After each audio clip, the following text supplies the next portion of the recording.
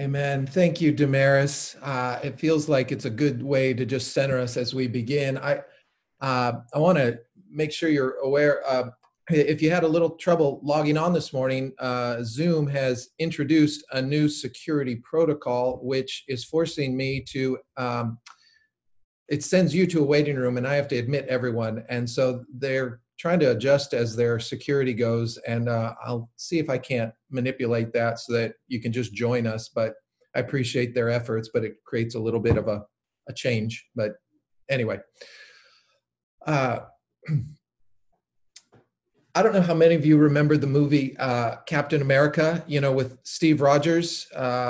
If your kids were anything like mine, we're big into Marvel, and as for me and my home, but before Steve Rogers became Captain America, and before Hydra infiltrated the secret Brooklyn lab and assassinated the good doctor, do you remember the scene if you saw the movie? The doctor has this great quote that he shares, he imparts this great wisdom to Steve Rogers, who's a scrawny but high character kid. And before he's going to get muscular and, this superhuman power, he goes through this and he says, no matter what happens, just be the same man. We're not looking for a perfect soldier, but a good man. And when we forget where we started or where our abilities come from, we will always struggle to see how God's a part of every area of our lives. I wish that could be a talk we give before, or a talk we receive before we come into money, or before we come into a developed talent, before we get any name recognition or industry spotlight focused on us. Just be the same person. We're not looking for a great programmer. We're not looking for a great entrepreneur. We're not looking for, the teacher of the year. Just be a good man or a good woman, whatever. Well, I want to talk today about David. We've looked the last couple of weeks of what it means to speak truth into power, but what we know about David before he ascends to the throne is that David, as a young man, was already a good man before becoming king. And certainly the years between being named heir apparent and then assuming the role, there was a lot of development going on. Now, maybe because it was his humble assignment as the youngest son, the son with 7 older brothers, simply being a shepherd. There was no glamour in his life. One guy said it this way: don't complain about the bottom rungs of the ladder because they helped you get higher. So there's this picture that we have of some kind of developmental process that God is actually a part of. And even though we're not seeing immediate return on our investment, immediate results, the kind of success that we had hoped for, there is something that God is always doing, even when we can't perceive the growth and development. Now, all this being said, we see that all his low station in life offered him a chance to know God more, to form a kind of conviction which will serve him well as a future leader. So as the series goes, Speaking Truth to Power isn't so much about just always calling others out in some kind of prophetic way.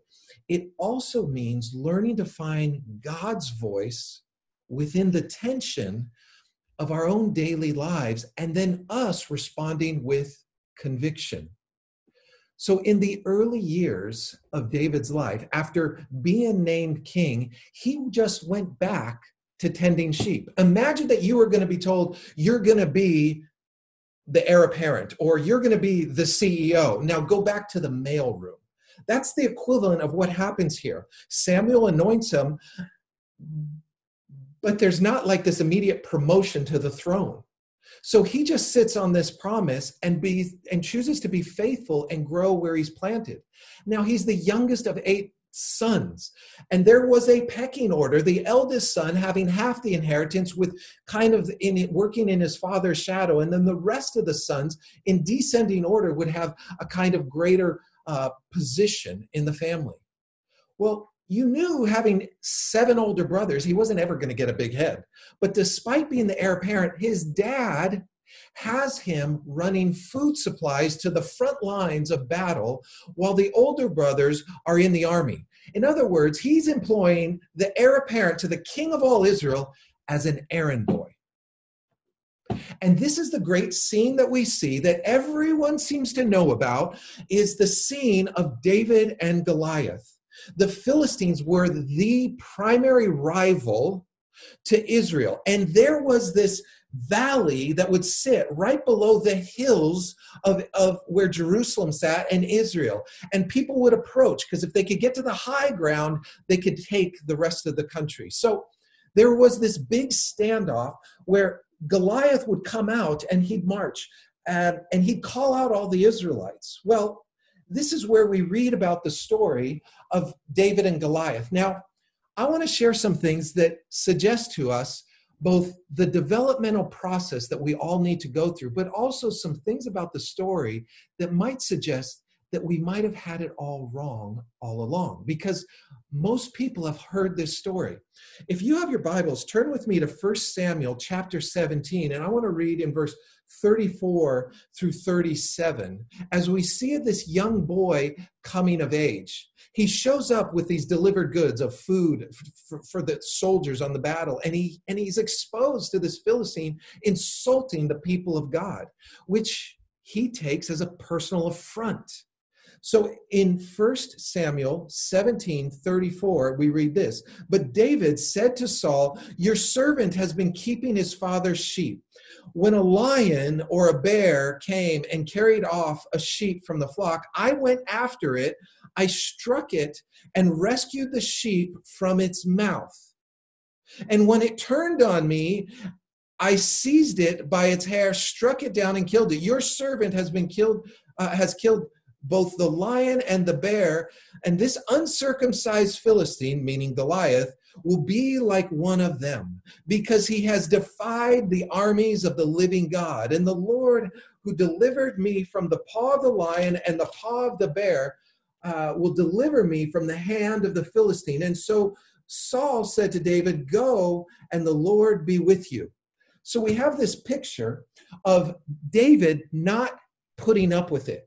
He feels like all of these accusations, all of this mockery is unacceptable. While everyone was too afraid to take Goliath on in hand-to-hand combat, David says, "Put me in, coach." And Saul is trying to dress him in his armor. Saul and everyone around him are trying to talk him out of this, right? We know this story. But I want to talk for a minute about the bears and the lions. Because before he gets to the giant that is Goliath, he references all of the other obstacles that he's already had to face. See, sometimes when we want to experience God in the here and now, what we need to do is look over our shoulder and consider how to find God in the sequence of our lives. If you struggle with faith and confidence, if you struggle with conviction and belief, consider this. How has God delivered you from the lions and the bears already? How has God already saved you, provided for you, rescued you, delivered you? See, when David fought Goliath, it was no more difficult than fighting the bears and the lions that would attack his flock when he was just one boy on his own, tending to the care of the flock. And all alone at all hours of day and night, it was his job to do battle. See, remember, Samuel had already been anointed. He was king in waiting, but he wouldn't stand for the mockery. So when he visits the army of the Philistine standoff, he hears the insults spoken to the Lord, and he's moved to speak truth to power. And here's the thing. Fear is always present, but conviction can be greater than the fear. Defeat was also always an option, but affection for God was greater than personal comfort. This is a recipe for how we're supposed to grow faith. We don't become obedient after God shows up. We walk in faith and obedience and see God at work. He could not keep silent, and he needed no armor because he had never had it before. But he had always seen that God was faithful and had been with him. See, every day you and I encounter bears and lions with the power to devour our thought life, our marriages, our reputation. We encounter daily bears and lions that can conquer or destroy our joy, rob us of confidence, our patience, and we just can become unraveled. The way to prepare ourselves for battle, or to slay the giants, as it were, in this story, is training our minds and surrender our hearts, our fears, our pride, our attitudes, our ambition to the Lord. See, the Christian life, and this is what we need to understand, is more about training than it is trying. It's a really bad idea to try to run a marathon that you have never trained for. Make sense? Christianity works the exact same way. We train by faith, knowing that it's not if, but when we are going to be required to trust God and have the kind of obedience that will be required. Like David, Jesus didn't one day show up at his trial and his crucifixion so that he could conquer death. Jesus prepared for it his whole life long. He developed a practice of listening and obeying. He developed a practice for solitude so that he could begin to hear the voice of the shepherd crying out in the wilderness amongst all the other threats, amongst all the lonely feelings, saying, I'm able to hear God through all of the other things that are clamoring for my attention. See, living the Christian life cannot be simply about being good and trying to avoid all the bad things from happening. We can't just live a life on the defensive. God wants us to advance the kingdom of heaven on earth and interrupt the hell on earth that so many of us already experience in a daily way. But Christian living is about knowing God in a personal way, that you understand that he's near, regardless of how afraid or how bad circumstances get. We've all dealt with bears and lions. So when we have the next big giant in our life, I want you to think about what God has already done, how God has already provided, how God has already been present. Now, this is where the story gets kind of interesting. Now, Malcolm Gladwell did a whole book, and there's TED Talks on it, but it's fascinating when he looks at the story of David and Goliath, of which has become so ingrained in our culture, even into our expressions. In fact, a lot of times when you watch sports and you see a team that is clearly the better team on paper and even in their record, but some Cinderella story or some David and Goliath matchup, and you have this great battle of people that should have no business being on the same court or the same field as the giants. But we use this kind of David and Goliath metaphor all the time, and David always becomes known as the underdog. That's how we refer to it at this stage, of being outmatched. And I would like to suggest, and this is kind of straight from Malcolm Gladwell's research, which I found was fascinating. There's like an 18-minute TED Talk that you can learn more about this. But he talks about, in ancient Israel, there were three kinds of warriors present in battle.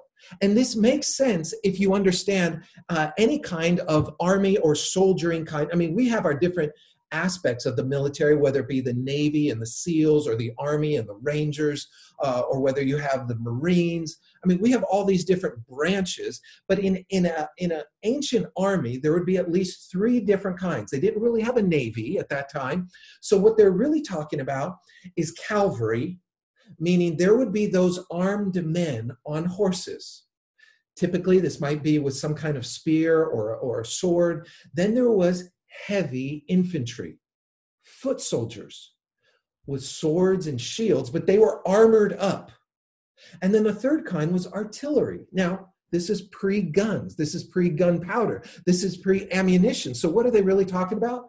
Two things. Archers, which we know as bows and arrows, but also another category of artillery called slingers. Think of a kind of sniper, if you will, a kind of an assassin who sits back but is trained as a sniper.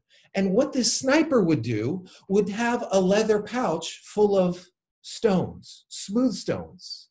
And they had two cords connected to it, and they would begin to wind up this, and we know it as a slingshot. Now, it's problematic when we think of slingshot. We think of like a boy's toy in his back pocket where he takes aims like this. That's not going to necessarily kill anyone, but you've got this other kind of device that generates a kind of deadly assault. So when he starts winding, and we know the story because he sends these rocks right into the forehead of Goliath, don't think of the winding like a lasso, like doing one of these numbers. Think of the winding as like this, standing at his side and winding it up 6 to 7 revolutions per second. That David, sitting alone in the wilderness, had probably been out there taking lots of target practice because he knew not if, but when bears and lions would come. And so he's developed this skill using an assassin's weapon. And even the most experienced slingers could hit targets 200 yards away. And so they were even said that some could even hit birds in flight. So this is pre-scopes of a rifle. This is before we have any kind of ammunition other than rocks and cords, leather cords, to send this thing at a death rate. Now, the slingers were often decisive in battle. And here, David was a slinger as part of the artillery. Goliath was heavy infantry. And when Goliath challenges all of the Israelites sitting atop a hillside with an advantage, but he's calling them to one-on-one battle, what he's meaning is, I'm challenging anyone to hand-to-hand combat. So Goliath, in some sense, is just a sitting duck. But we've always thought about David as the underdog. So again, looking at 1 Samuel chapter 17, verse 41, what we find is that it says, meanwhile, the Philistine with his shield bearer in front of him kept coming closer to David. He looked for David over and saw he was just a little more than a boy, glowing with the health and handsome, and he despised him. And he said to David, am I a dog that you come at me with sticks? And the Philistine cursed David by his gods. Come here, he said, and I'll give your flesh to the birds and the wild animals. As the Philistine moved closer to attack him, David ran out toward him to the battle line to meet him, reaching into his bag because what? He's part of the artillery. Taking out a stone, he slung it and he struck him on the forehead, and the stone sank into his forehead and he fell face down on the ground. So Goliath, led onto the valley floor, was by an attendant. It seems to move, he seems to move more like a lumbering giant than any kind of cat-like reflexes of a ninja warrior. He doesn't seem too agile by this description. In fact, Goliath takes a long time to react to the sight of David coming off the hillside. And when he finally gets within eyeshot where he recognizes that he's not a man, he's a boy, and he looks at him and he identifies him as a willing volunteer, he says, wait a second, you're a kid. Am I like a dog that you come to throw sticks? Now, here's where it gets really interesting as Malcolm Gladwell has unpacked the research. Medical speculation would say that there is a historic and current form of giantism called acromegalia. So acromegaly is what I think is how it's pronounced, is a benign tumor that sits on the pituitary gland that causes an overproduction of a human growth hormone. So it's speculated that this might be what Goliath had, that made him up to 9 feet tall, as some are speculating. Now, the tallest man in history that we know of is a man by the name of Robert Wadlow, who, while he was still growing when he died at the age of 24, had already reached 8 feet 11 inches tall. So throughout history, there are these famous giants that have acromegalia. And so Andre the Giant, the wrestler, was one of these people, you know, from Princess Bride. Andre the Giant was, it's even speculated that perhaps Abraham Lincoln had this kind of condition. But one of the side effects has to do with vision, because the pituitary tumor, as it grows, often compresses on the visual nerves within the brain. So those with diseases will typically have double vision, or at least be profoundly nearsighted. So when people speculate about Goliath, it sounds like someone with acromegalia, which sounds and also explains the behavior when we read about it in the text. So everyone looking down from the ridge, you know, he sees a guy coming up upon him, and he probably just has this kind of, not necessarily a stick, but he's got this cord, this leather strap with a pouch. And he goes, "What, are you coming at me with sticks?" And he sees kind of a double vision, thinking, "What am I, a stick? You're going to throw like a dog?" So everyone looking down from the ridge, who's in fear, didn't realize that the very thing that they were the source of their greatest strength was also his greatest weakness. They see a giant. They see someone who's formidable. They see someone that they couldn't take in one-on-one battle. And Gladwell makes the point that giants are not as strong and powerful as they seem. This is where our faith intersects with our obedience. But they do need to be addressed. The giants in our lives won't go away, whether it be resentment, whether it be unreconciled relationships, whether it be an abusive past. These things don't go away. But there's so much more. There's so much that gains power over our lives that we need to be able to speak truth to. And the truth is that we are made by God and for God. And our best life is when we know him personally and then can reflect it publicly. That's where we find most meaning and significance. So when you look at David, all of those lonely nights sitting in the wilderness with 7 older brothers doing chores that he'd probably prefer, and with only the company of dumb sheep and a lyre, a fiddle, that allowed him to recognize God's voice. So he would play worship songs. He would play music, which he contributed to most of what we know as the Psalms, as declarations, as grieving stanzas, but dealing with intimacy issues with God. It's the kind of intimacy that only comes from being attentive and responsive amidst lonely and fearful nights in the wilderness. Scripture would say that perfect love, which comes from God, casts out all fear. And I would ask you, what are you afraid of today? What is the fear that you battle today? See, God's not going to slay any giants or bears or lions for us, but he'll be with us as we do it. But we can't do it without a conviction that leads us to trust and obey. And conviction is the thing that produces a kind of intimacy with God and causes us to act in faith. Wow. when I start reading about this and I start studying this, it gives me a whole new lens, a whole new perspective on it. Now, I want to tell you a story that doesn't totally match up with that, but there's always something that surprises me, particularly when I don't see a lot of progress. When I get a little discouraged by my present, I have to look back and see, God, now I can see you at work all along. So David's sitting out in a field wondering, what is this going to lead to? How will this prepare me to be king of all of Israel?